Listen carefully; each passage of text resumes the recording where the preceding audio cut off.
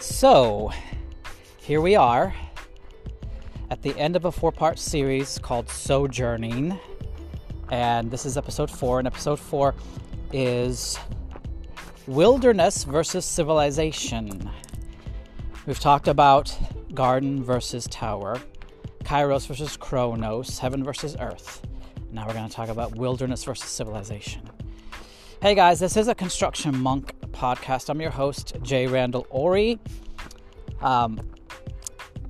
And thanks for listening, by the way. I am in the woods. It's a humid June afternoon. I can hear the cicada already beginning to sing. I can hear the babbling of a brook and some birds. So I hope you can hear some of those sounds as we walk, as I walk, and as you walk with me in these thoughts. So, all right, let's go ahead and get into the episode. In Sojourning, we're talking about how we walk with God in the world. Like, this is an active thing, right? So Jacob's on his way to find a wife for himself among Laban, his uncle, right? And he has this encounter at Bethel. Bethel means house of God, structure of God, right? And he falls asleep. He sees angels ascending, descending on this ladder from the heavens. And he's like, this place he calls the place house of God. But then he draws this conclusion from that dream and from its meaning. He says, God, I've seen you. I've had this heaven encounter. It's like a thin place. He's like, but if you are with me, if you will go with me, I will find success on my journey. And I know that, wherever I go, I'll be okay. I'm paraphrasing, simplifying, but Jacob has this God encounter. But what does he conclude from that encounter? Not just that this one place he erects a pillar of stones in honor of the encounter, but he doesn't just conclude that God is in that place, but also that God will go with him. He, from that moment on, becomes a sojourner with God. He has this new understanding that God is with him and that God will walk with him and he can walk with God. Isn't that cool? And look, guess what? He's traveling through a desert. We are going to talk today about wilderness versus civilization. Wilderness, the mountain and the garden, that's God's paradigm, right? We think desert. Sometimes we think desert as sand and sand dunes and camels, but desert just means deserted places. Wilderness and desert, in Scripture at least, are used synonymously. Wilderness is just deserted places, a place where it's wild, right? It just means there's not the organization of men. There's not the city tower, right? That's wilderness. That's the desert. It's no coincidence that in the 3rd century, there was this spontaneous movement for Christians to get away from the city and go out into the Egyptian desert. These people became known as monks. They became known as the Desert Fathers. They started the Christian tradition of monasticism in the 3rd century. So we're going to talk about these guys as we wrap up this whole discussion of sojourning. What does it look like to walk with God? It looks like going through a desert. It looks like living life in a wilderness, right? Because what? Garden Mountain. Garden Mountain is wild. City Tower is super controlled, super pristine. It's exact and exacting, right? That's what we're talking about. It's the system that tries to rule out uncertainty. It tries to make everything predictable, but it's also very demanding, right? It's not a permaculture system. It requires more than it gives, and it eats people alive, and that's his point. But it's so exact. It's so totalitarian. It's so controlling. It's not wild, but it's very, very safe. Everything is seen, at least from our perspective, it seems to be in our control. We're eradicating disease. We're eradicating famine, hunger. We're making food last longer. But what did I talk about in permaculture, right? The cost of that system is too great. It will eventually collapse because it cannot be maintained. It consumes more than it gives. It takes more than it gives, right? It's exact, but the cost of that exactness is exacting. Kills us. Well, that's its point, right? So remember, we're contrasting the garden system and the tower system. Garden time, tower time. Heaven which heaven and earth. Like, really, remember, the tower removes us from heaven. It actually creates this idea of heaven versus earth. It actually kind of, in a way, pits us against the heavens, right? Like, you could say, not heavens, but replace that with nature. Like, everything from the natural world is too wild, it's too uncontrollable, and we got to control everything. We're becoming our own gods, and we still create a system where we can control everything. Nature's against us. There is this, in that system, nature, which can be synonymous with the world God created as he created it to be. It's too wild. We can't control it. It's unpredictable. We don't like it. Remember Ecclesiastes? There's a time for everything. And God's system is a time for everything. Even war? Even casting away? Yeah. Why? Well, God has a purpose for all those times. But a lot of those times, what we would call the negative side of that Ecclesiastes passage, those are times we're not in control. Right? That's a system where we're not in control. So, that's City Tower. Everything's controlled, safe. Exact, but exacting. God's system, mountain, garden, it's wild. It's very wild. It's uncontrollable. It's scary to us, especially when you're not adapted to it.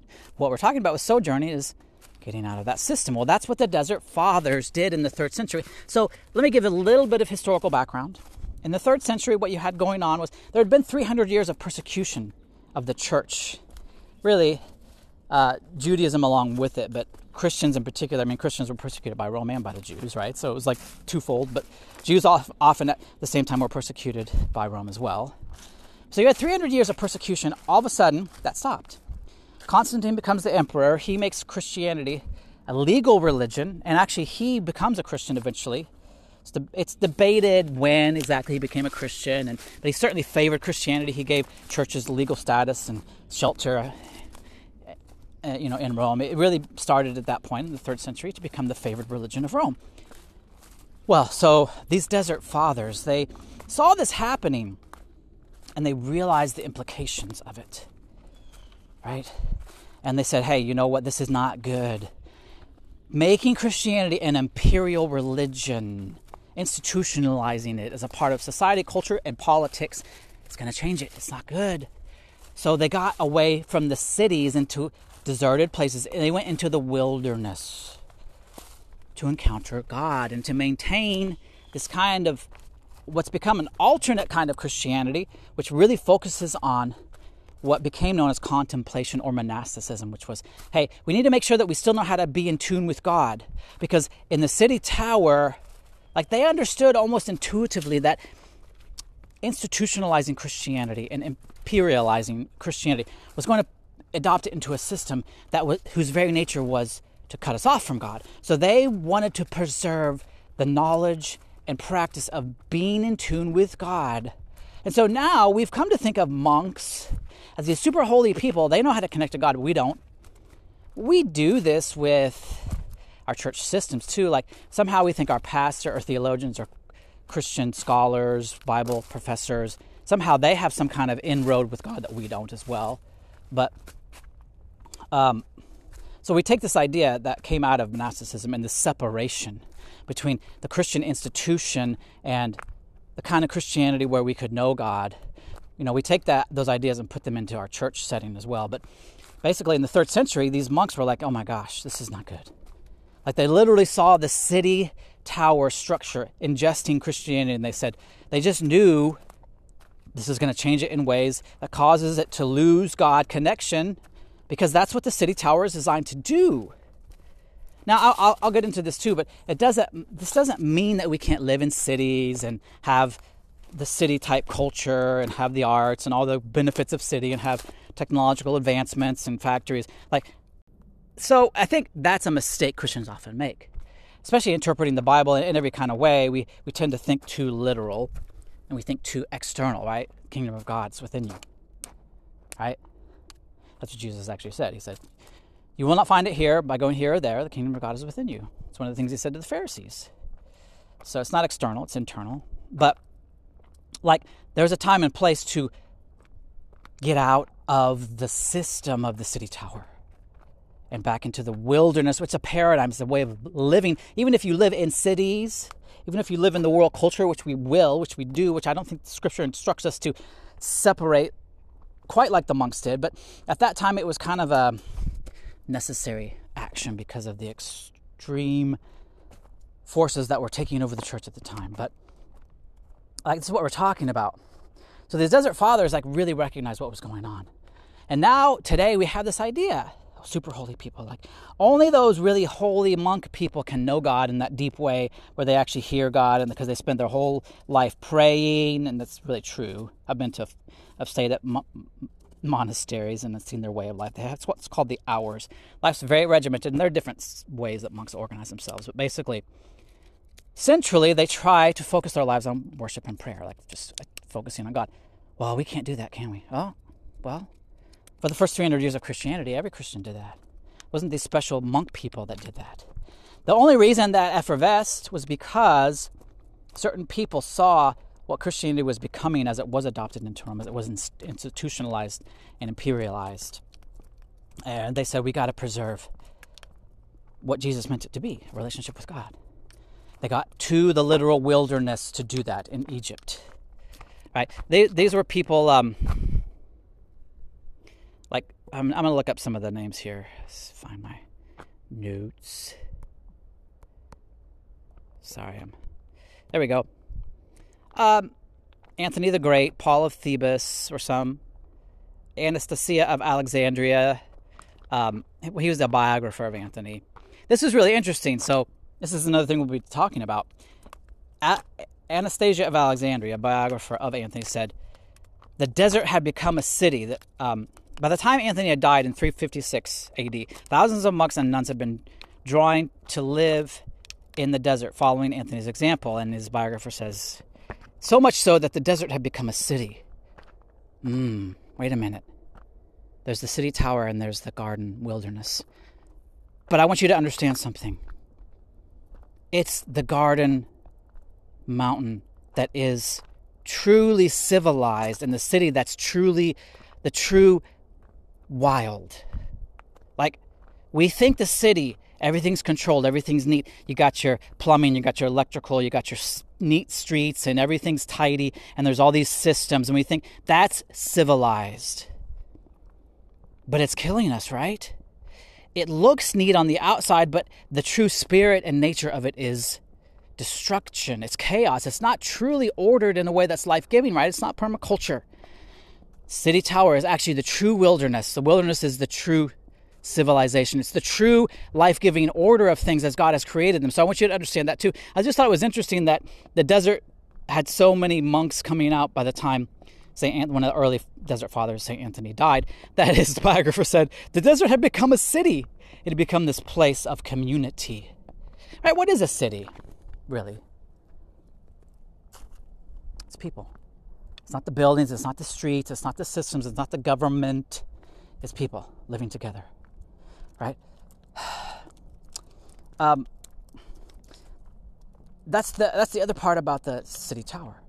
It focuses everybody on the system. I talked about that a little bit already, but the system takes precedent over people, and so the systems must be maintained despite community. They're actually anti-community. So we still preserve garden mountain mentality in those systems, right? Because we cannot help it, because that's how we were created. But the city tower system is anti-community. It's anti-people. It's anti-thriving, right? The system comes before people, but God's the opposite. People are the system. It's important. Communities, people, society. That's what's most important. Garden Mountain. And of course, we have a blending. This is the already not yet that my vineyard tradition teaches. It's we're in the middle of it. Yeah, in some ways we're like the Garden Mountain. In some ways we're like the city tower. But we have to understand our national systems are more city tower. Anyway, desert fathers, people that literally went into the desert to escape. The city tower system, they actually got out of cities, but getting out of the organization of the city wasn't their goal. It was to preserve this God connection. I just wanted to read. Okay, Thomas Merton wrote a book. I'm going to find it. It's called The Wisdom of the Desert. So he writes a little bit about monasticism, and the Desert Fathers, and then he quotes some of the Desert Fathers. So let me read some of what he said in his book, Wisdom of the Desert. So this is his own words first. Society, which meant pagan society limited by the horizons and prospects of life in this world, was regarded by them as a shipwreck from which each single individual man had to swim for his life. By them, the Desert Fathers. We need not stop here to discuss the fairness of this view. What matters is to remember that it was a fact. These men who believed that to let oneself drift along, passively accepting the tenets and values of what they knew as society, was purely and simply a disaster. The fact that the emperor was now Christian and that the world was coming to know the cross as a sign of temporal power only strengthened them to their resolve. Do you hear? The emperor, Constantine. The emperor was now Christian, and he was protecting Christianity, and everybody was like, yeah, yes. And the monks were like, no, no. They understood these two paradigms, City Tower, Garden Mountain. And everybody was like, yes, the Garden Mountain is being bolstered by the City Tower. And the monks were like, no, it's being crushed and annihilated. And that's the point. It's not good. It's not going to be good. We're going to lose the heart of it. And so he said, that's what Merton's writing about. It's like they had to swim for their lives. They regarded this beginning process as a shipwreck from which they needed to get away, right? Here's another quote from that book, The Wisdom of the Desert. These men seem to have thought, as a few rare modern thinkers like Berdeva have, that there is really no such thing as a, quote, Christian state. They seem to have doubted that Christianity and politics could ever be mixed to such an extent as to produce a fully Christian society. In other words, for them, the only Christian society was spiritual and extra mundane, the mystical body of Christ. Does any of that make sense to you? Some of it does. Like, you can't turn Christianity into a political force. You can't mix government and Christ. And so when he says the mystical body of Christ, monks just thought, hey, you know what? It's just mystical means an real experiential knowing of God. And the body of Christ represents this mystery, the Eucharist, which is what Protestants may not be as familiar with the Eucharist, but it's this idea that we actually not literally ingest the body of Christ, but that Christ is our life. And this is what Scripture says. Like, there is a mysterious way that Christ himself is with us, walks with us. We have the Holy Spirit, and Christ himself gives us strength. Even Scripture says the Spirit gives life to our mortal bodies. Like, they understood that everything was about connection to Jesus through the Holy Spirit, and connection through Jesus and the Holy Spirit to the Father. They understood this was Christianity. It wasn't a system of governance, be it church or state, right? Here's something else Merton said about the Desert Fathers. What the Fathers sought most of all was their own true self in Christ. And in order to do this, they had to reject completely the false formal self fabricated under social compulsion in, quote, the world. They sought a way to God that was uncharted and freely chosen, not inherited from others who had mapped it out beforehand. They sought a God whom they alone could find, not one who was, quote, given in a set stereotyped form by anybody else. Do you hear what he's saying?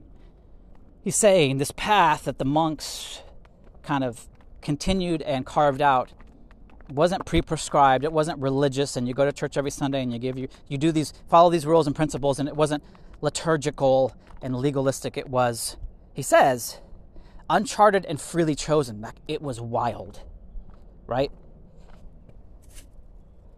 A path that was wild.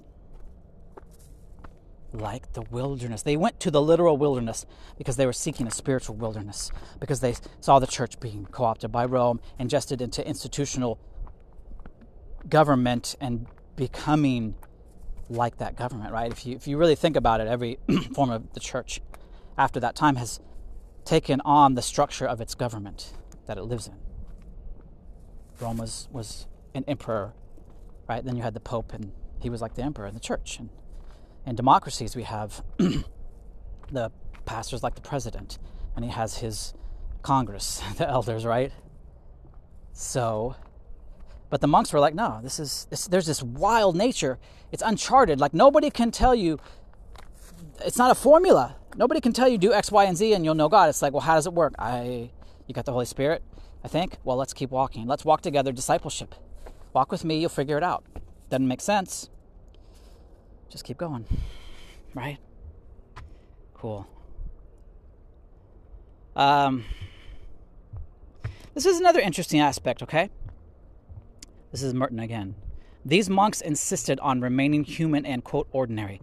This may seem to be a paradox, but it is very important. If we reflect a moment, we will see that to fly into the desert in order to be extraordinary is only to carry the world with you as an implicit standard of comparison. The result would be nothing but self-contemplation, self-comparison with the negative standard of the world one had abandoned.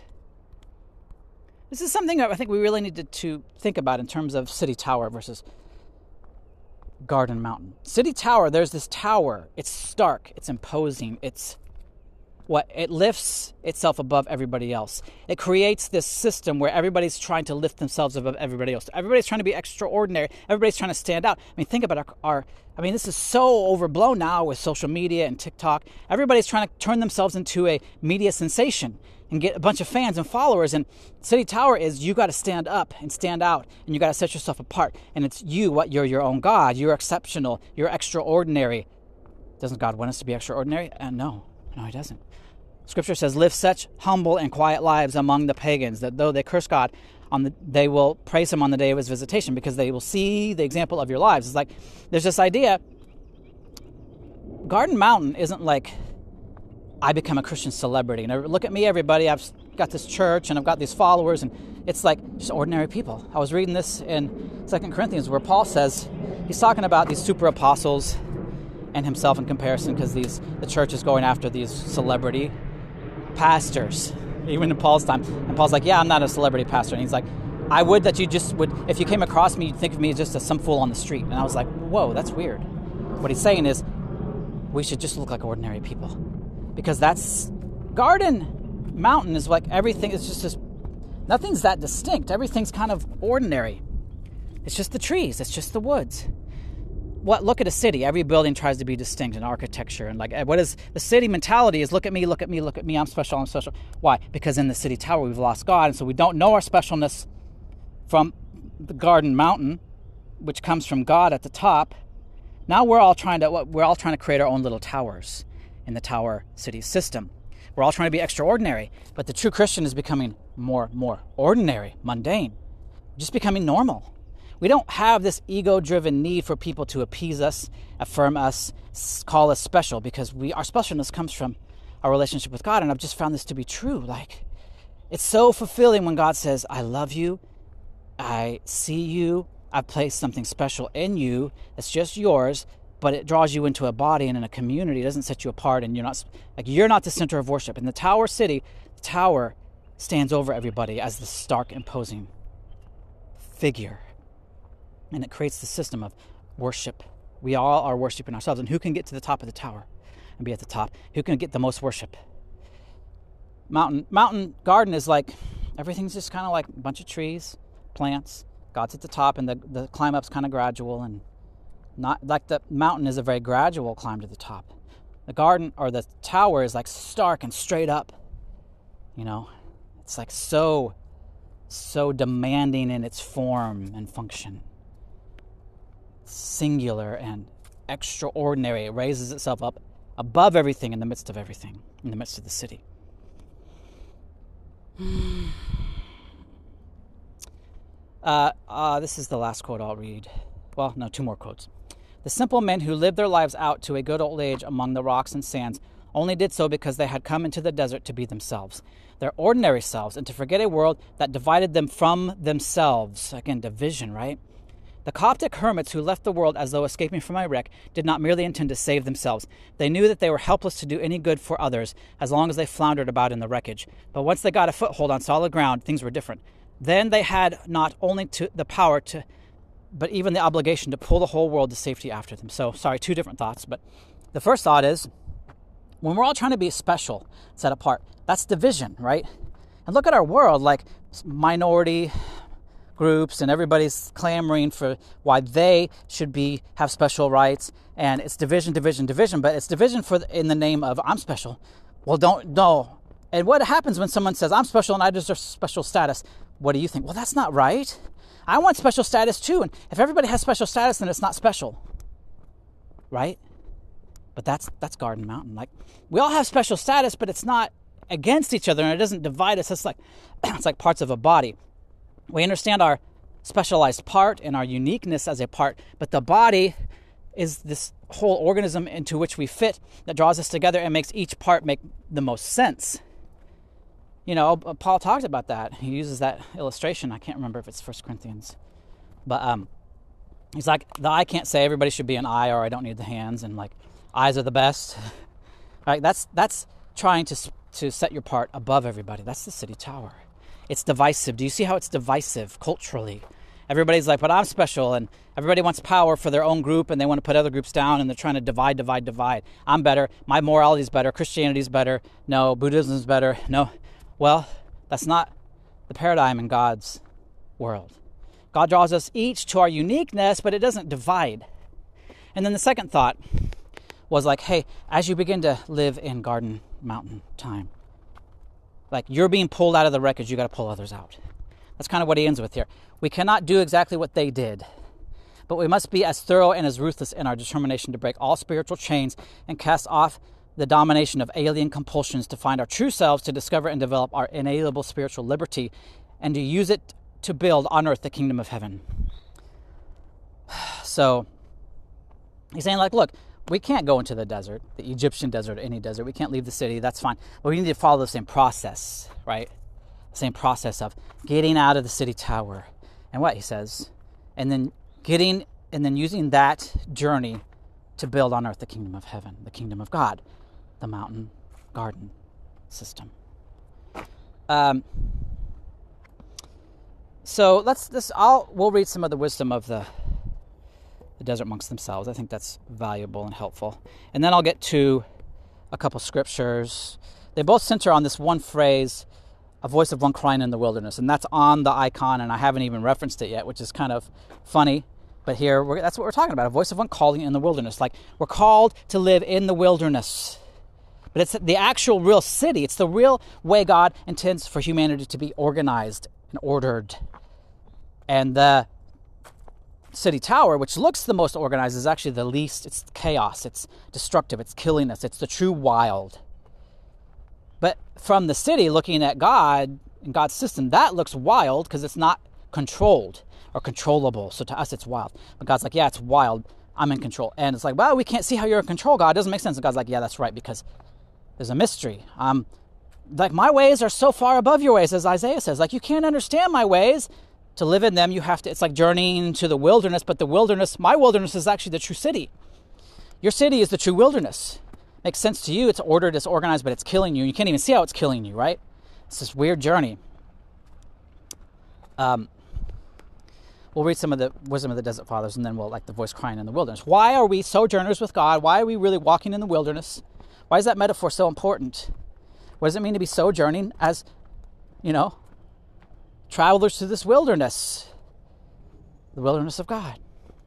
Not all these are attributed to specific desert fathers. So this one, we don't know who said it, but this elder said, if you see a young monk by his own will climbing up into heaven, take him by the foot and throw him to the ground, because what he is doing is not good for him.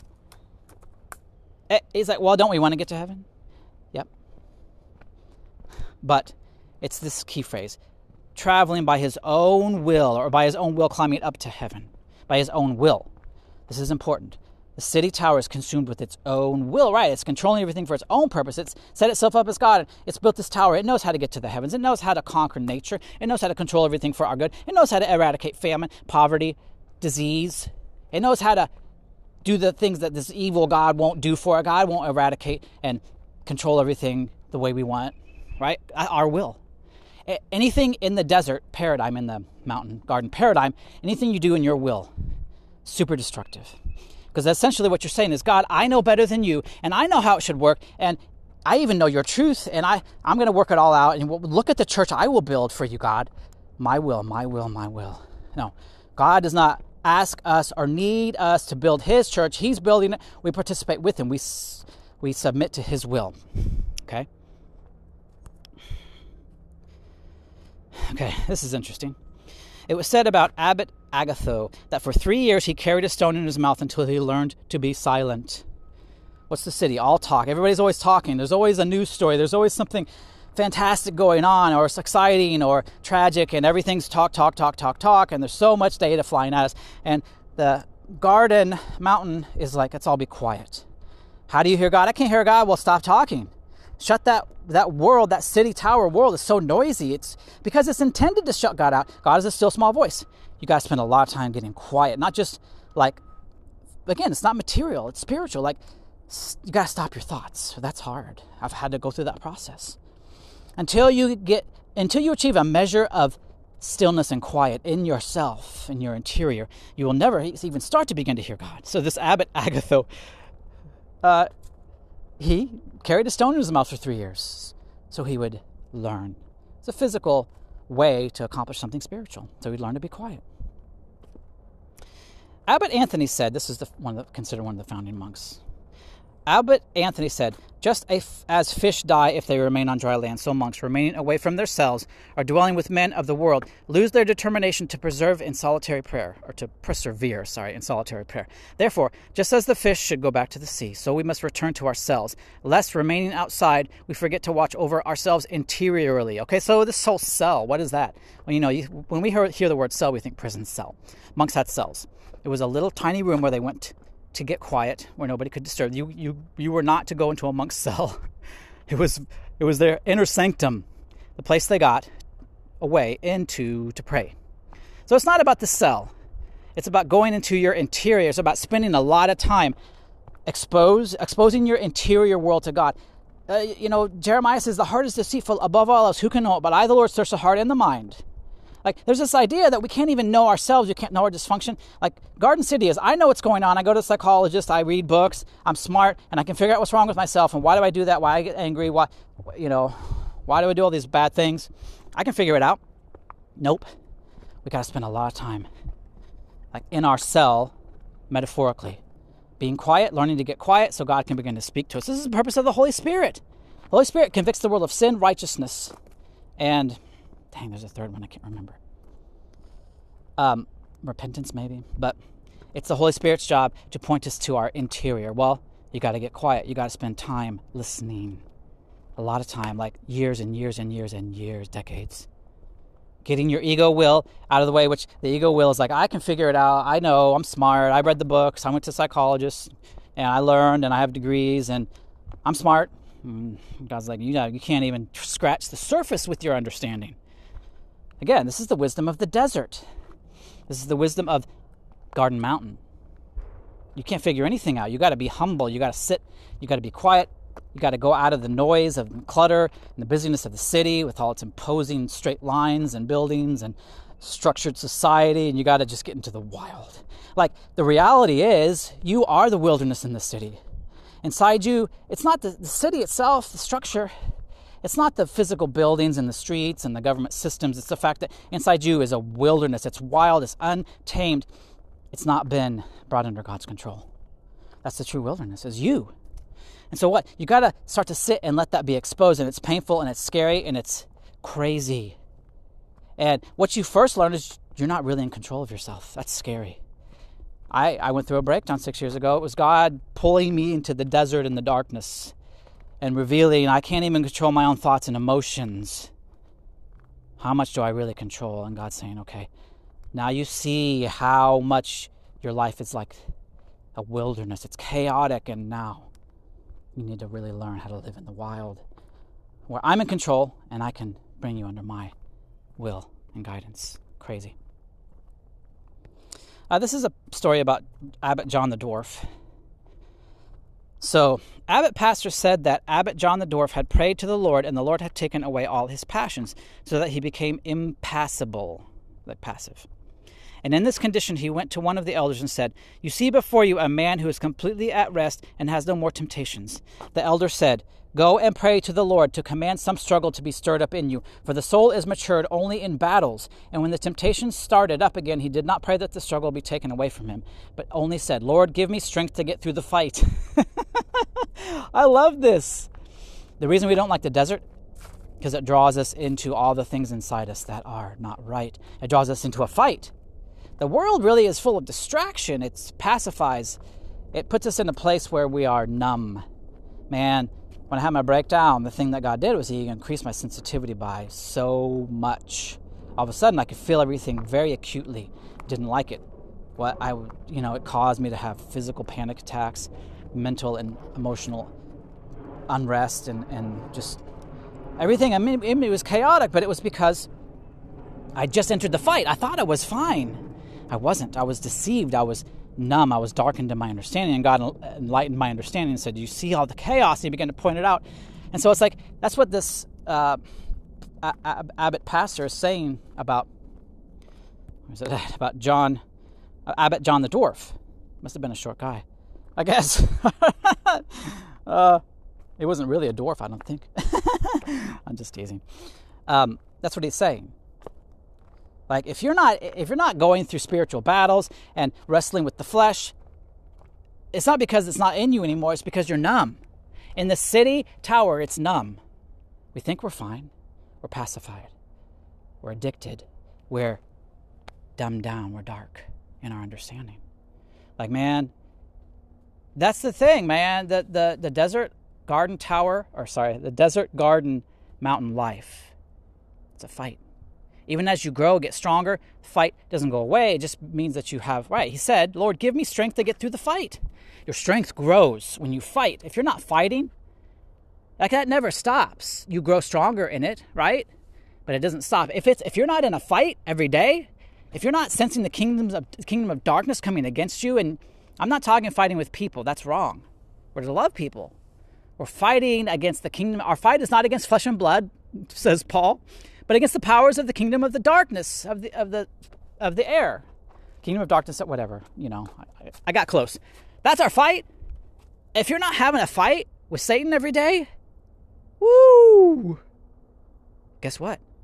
You're living in the Tower City. Because Satan designed that to eradicate any idea of spiritual, including himself. I don't see Satan anywhere. I don't see God anywhere. Yeah, because you're in the wrong system. Like, Satan doesn't want to expose himself. If you really saw Satan, first, it would freak the heck out of you. Second, you'd be like, oh my gosh, I need to do something. God, help me. When you start to really experience God, spiritual reality, it's not like pleasant and nice. It's a fight. It's scary, and it like, you have to do something. It's stark. It's not like, I'm good, I just kind of drink another Coke and watch my favorite show and get on the internet and Facebook and go to work, and I'm good, and we're all good, even though nobody's happy and everybody hates everybody. Okay. Time for some scriptures. And then, better wrap it up pretty soon. So I'll just kind of give a brief overview, because John quotes this passage from Isaiah 40. I want to really focus on Isaiah 40, not John. But John says that he is the fulfillment of this prophecy, a voice of one crying in the wilderness, make straight the ways of the Lord. So I wanted to get into that a little bit. But basically, part of it, as we walk in the wilderness, as we become these people in the wilderness, we can learn from John. What did John do? As he went literally into the wilderness too. Like, he was before the Desert Fathers. The Jews had these communities of basically like monks in the desert too. John, in the wilderness, prophet, like a voice of one crying in the wilderness, make straight the ways of the Lord. Like, our job as we go into the wilderness is to begin to make straight the ways of the Lord. We help people come to know Jesus. So as you grow and mature, as you start to get into garden mountain time, you get more out of the way. John said, I must decrease, he must increase. So John is a good example of what we are to become. But he quotes this thing from Isaiah. He's like, this is my calling. So I want to go to Isaiah 40. I wish I could read all of it. It's firstly about Israel. And they've been in this desert time. God's brought them into this time of suffering because they've been wayward. See, they had this really great tower city system. They turned God into a city tower system, but they lost God. So God casts them into suffering, into captivity. But he's talking about that coming to an end in Isaiah 40. Comfort, comfort my people, says your God. Speak tenderly to Jerusalem and proclaim to her that her hard service has been completed, that her sin has been paid for, that she has received from the Lord's hand double for all her sins. Verse 3, a voice of one calling in the wilderness prepare the way for the Lord. Make straight in the desert a highway for our God. Now see, when I read it in John, I heard a voice of one calling in the wilderness. That's how I read it. But here it's a voice of one, quote, in the wilderness prepare the way for the Lord. Make straight in the desert a highway for our God. Like, I thought it was like John is in the wilderness, a voice in the wilderness, but it's actually a voice in the wilderness. That voice is saying, in the wilderness prepare the way for the Lord. What does this mean?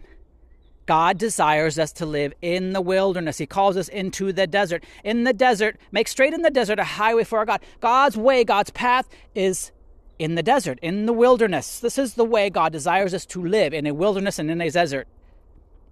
Verse 4, every valley shall be raised up, every mountain and hill made low. The rough ground shall become level, the rugged places plain, and the glory of the Lord will be revealed, and all people will see it together, for the mouth of the Lord has spoken. Okay, so he's talking about every mountain and hill made low, rough ground become level, rugged places plain. Like, he's saying, okay, it's a wilderness, but it's not crazy. It's ordered, it's organized, it's a different order. It looks like it's wild to us, but it's not.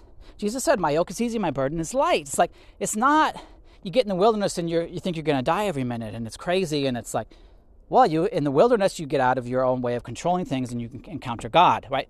It says, the glory of the Lord will be revealed and all people will see it together. Like, it's a society built around God where we really actually come to know God.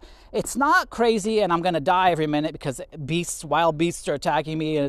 No, it's this place it's actually very ordered, but it's ordered in a way where God is revealed.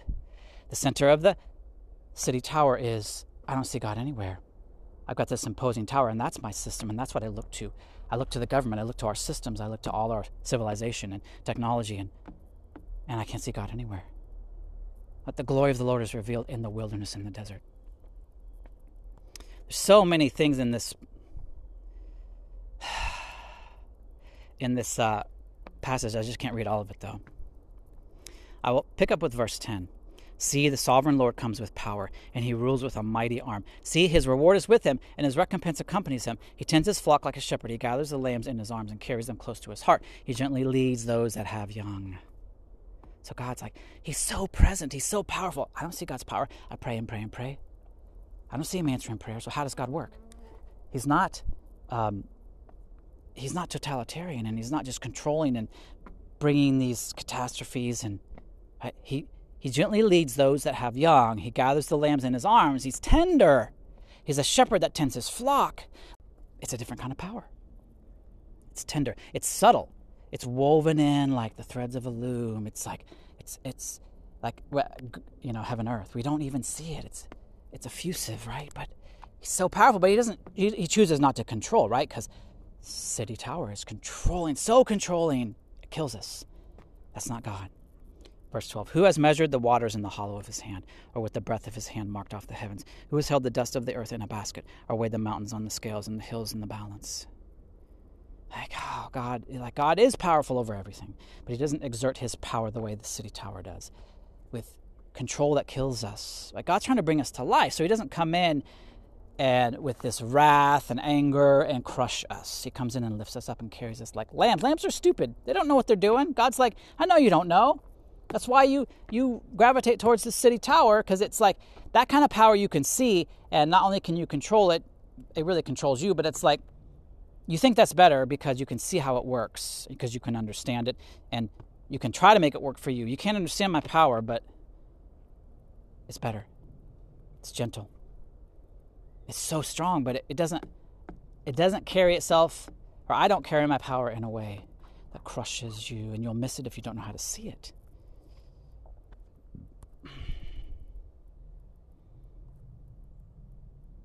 This is interesting. Picking up with verse 13. Who can fathom the Spirit of the Lord, or instruct the Lord as his counsel? Whom did the Lord consult to enlighten him, and who taught him the right way? Who was it that taught him knowledge and showed him the path of understanding?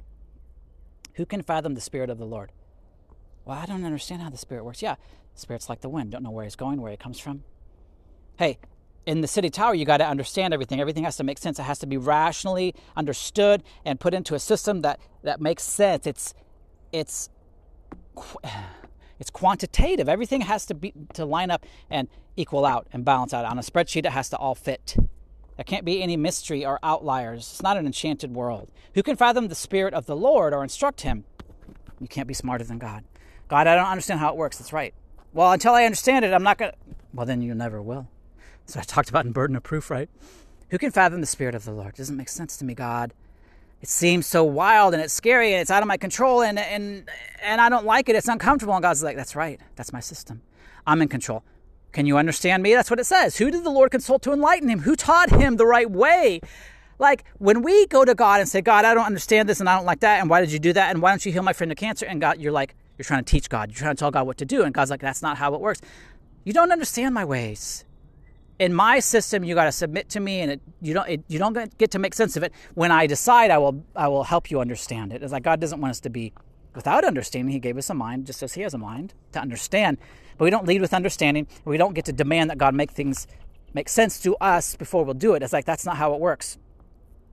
God, the way God understands things is so much bigger, and maybe we probably won't see most of it until after we die. But do you trust him? It's faith, right? Trust that God's working things out for your good. Doesn't look like it. You're in the wilderness now. You don't get to make sense of it. You want something to make sense, you got to live in the city tower. It makes sense, but it kills you. And doesn't even actually make sense because you don't even understand that it's killing you because it looks good to you. Crazy. I got to wrap it up. Okay. City tower. Garden mountain. It's a wilderness. It's the desert.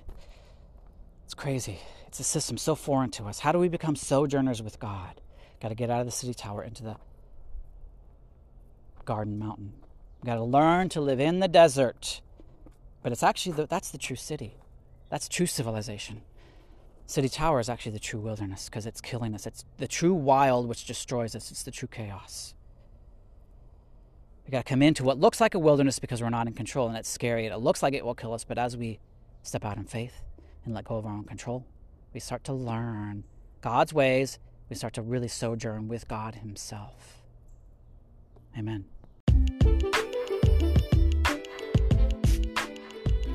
And everywhere I go, I see you. It's lyrics from a Rich Mullins song. Lord, you're leading me with a cloud by day, and then in the night, the coals of a burning flame, and everywhere I go, I see you. Everywhere I go, I see you. Have you learned to see God, to hear God? Jesus said, those who have ears to hear, let them hear what the Spirit says to the churches. Do you have the ears to hear? The real question is, have we adapted the church to the tower city system? And we really don't know how to hear God at all. And we're just doing this church thing, but it's really patterned after the city tower, which is really patterned after Satan's system, which is really designed to kill us. Or have we truly learned to live in the wilderness and the desert, like the desert fathers? Do we recognize that for most of its history, the church has been more adapted to Satan's kingdom than God's? That's pretty serious. What does that really mean? It means you don't know how to hear God for yourself. That's what the monks tried to preserve. That's what they still do today. That's what contemplation is. Do you know how to hear God? That's the one question. Or are you learning? Is your church teaching you that? Is it even putting that out in front of you? Or is it just like learn some scripture, come to church, give your 10%, go to Sunday school, get some good truths in your head?